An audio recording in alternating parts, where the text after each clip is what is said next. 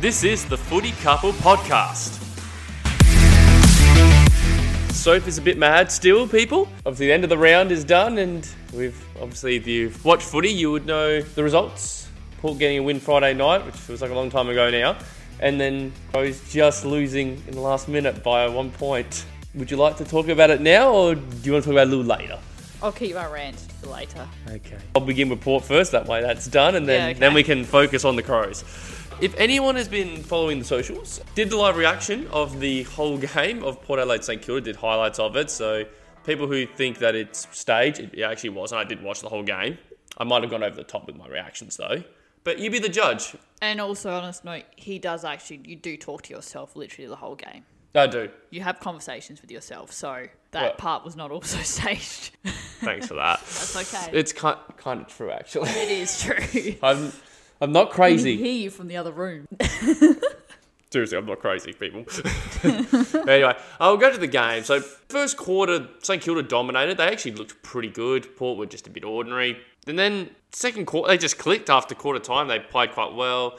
They were able to get on their terms. They dominated the midfield. They looked a lot faster, which was really good. They had a bit of speed. I think Rosie and Butters, they're quite fast. Horn-France was actually really good too. Got 6 clearances first quarter, so he did quite well. And we were just able to get on top of the game. I thought our kicking could have been a bit better in the second quarter especially, but then second half they did pretty well. Then the game just went a bit topsy-turvy in the second half. It was high intensity. Both teams just went at it. And I think at the end of the day, I think I spoke to you about it and obviously everyone else. I think St Kilda probably let themselves down a little bit with their disposal in the last quarter. Probably could have won it. I'm just glad that Port were able to get the victory in a tight one. So that's all I really got to say. I'll go into the awards. So we'll start with the Tarp Award, which is the worst moment of the game. The one I gave to was, once again, another 50-metre penalty I've given to. It was a Dan Houston 50-metre penalty. He sort of pointed. He sort of went like this kind of thing and then gave the 50, which I think resulted in a score. So really should be doing that. You should know that with umpires. If you give them anything,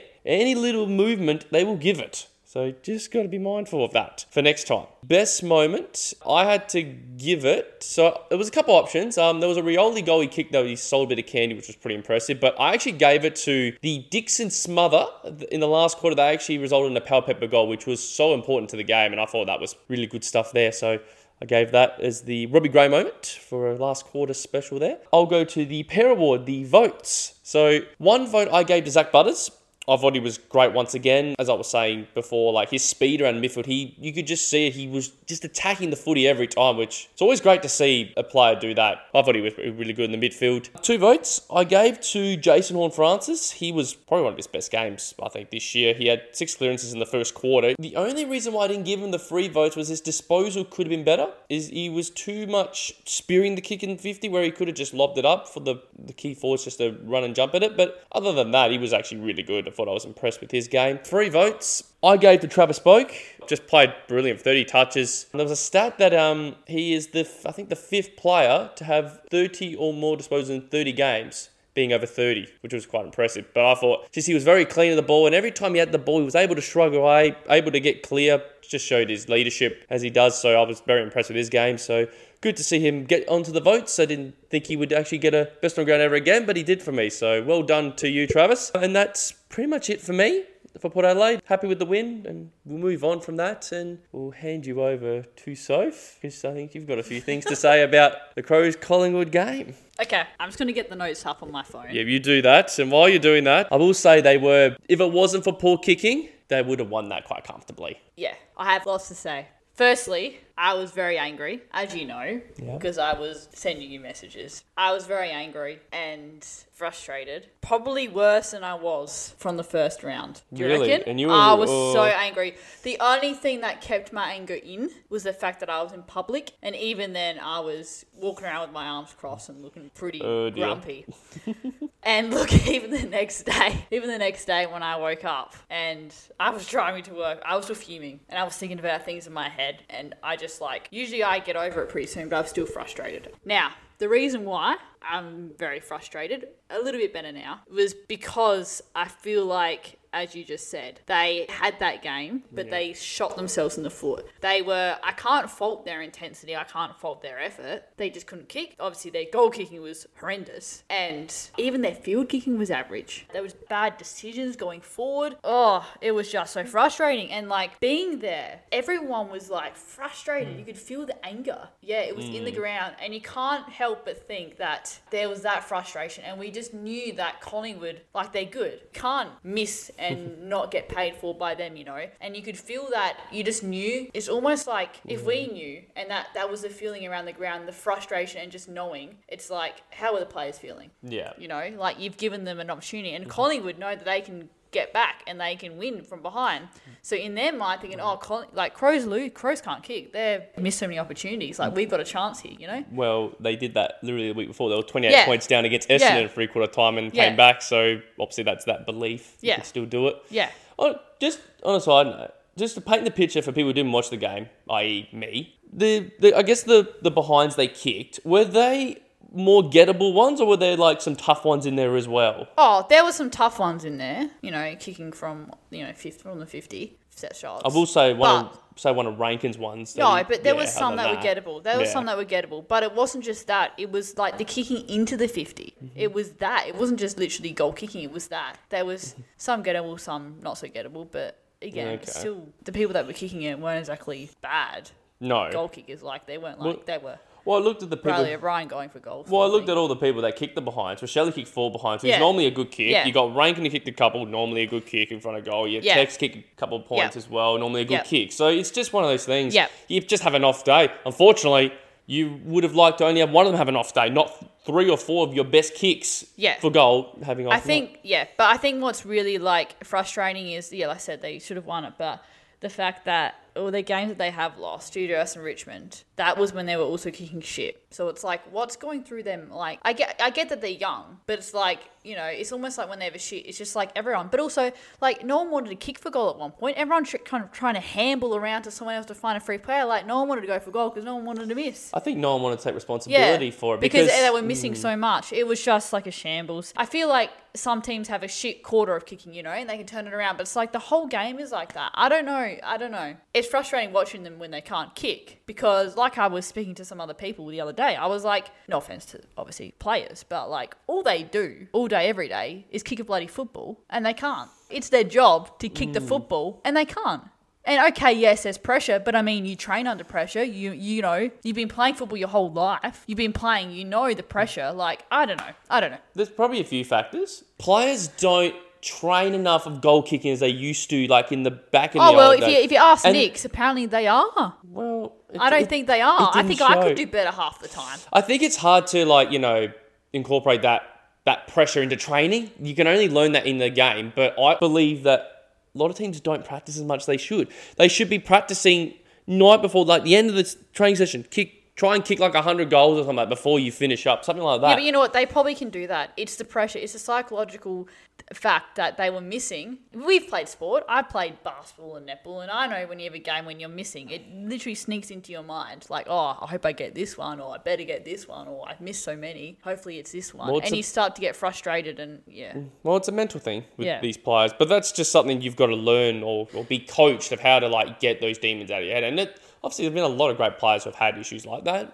Yeah. It's just about learning that. Yeah. But yeah, I mean, around the ground, like watching the game, we got smashed in clearances. Okay, we won inside 50s, even though Riley O'Brien was the only real ruckman for the whole game. Anyway, that's another story. In terms of our defence, I feel like they were actually pretty good. They weren't the fault. Murray was good. Michael Aney was really good. He didn't really lose many one-on-ones. He did really well. I think Doty had a good game, except for one moment, chat about. But was okay, except he can't kick. So I feel like, I think the defence was okay. I think where it broke down was the forward line. That's where it stuffed up because of the kicking. Missing set shots doesn't help, but like I said, the kicking to the 50. Walker and Fogg were shit. Rankin wasn't very good either. Neither was Rochelle. The only really 2 people that at least tried was Steelthorpe I mean, they did try. Shouldn't say that. That did okay was Pedler and Thilthorpe. But then again, Pedler also missed and stuffed it up. Thilthorpe had some good marks, so that was good. And obviously, Laird and Dawson were still good. I don't know what to expect next week now. It's not an easy one. Yeah, I think that was a game that we had to win. We didn't had to win, but I mean, that was an important game that we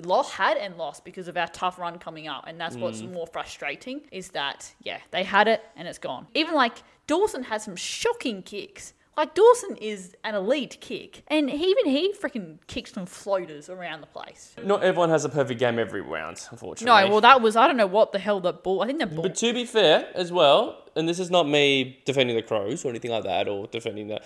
You got to remember, it wasn't great conditions either. It was pretty wet the whole game. Yes, I know. So, but Collingwood had no issue kicking for goal, did they? They converted their opportunities.